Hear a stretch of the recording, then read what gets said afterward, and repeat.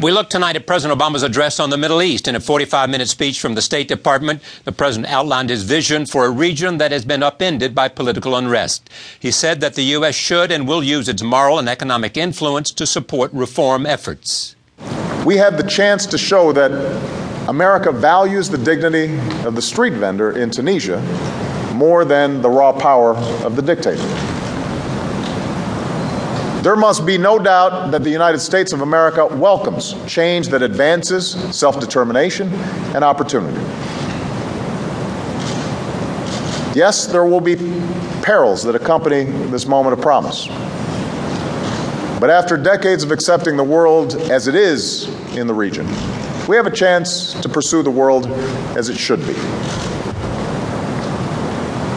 Of course, as we do, we must proceed with a sense of humility. It's not America that put people into the streets of Tunis or Cairo. It was the people themselves who launched these movements. And it's the people themselves that must ultimately determine their outcome.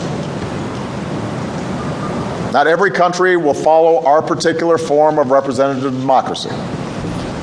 And there will be times when our short-term interests don't align perfectly with our long-term vision for the region.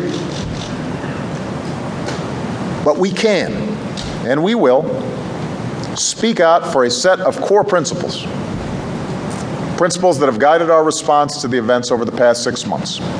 The president acknowledged that our friends in the region have not all reacted to the demands for change in a way consistent with democratic principles. He addressed specific countries. In Syria, he said, the regime of Bashar al-Assad had a choice to lead the country's transition to democracy or get out of the way. In Bahrain, he said, the only way forward is for the government and opposition to engage in a dialogue.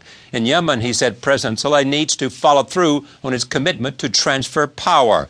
In one of the longest parts of his address, President Obama urged Israel to negotiate a final peace settlement with the Palestinians. He argued the pre-1967 borders should be the basis for negotiation.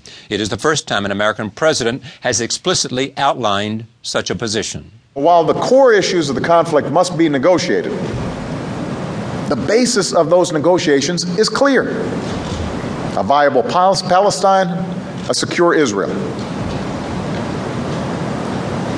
The United States believes that negotiations should result in two states with permanent Palestinian borders with Israel, Jordan, and Egypt, and permanent Israeli borders